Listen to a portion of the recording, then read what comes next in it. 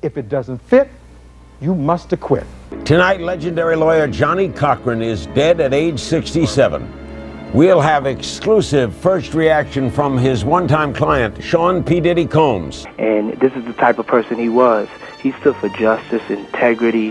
He was such a man of grace. He made good decisions.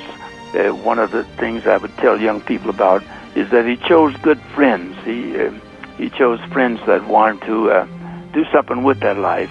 Well, Johnny, you have a lot to be proud of. Thank you so much. Ron and Nicole were butchered by their client.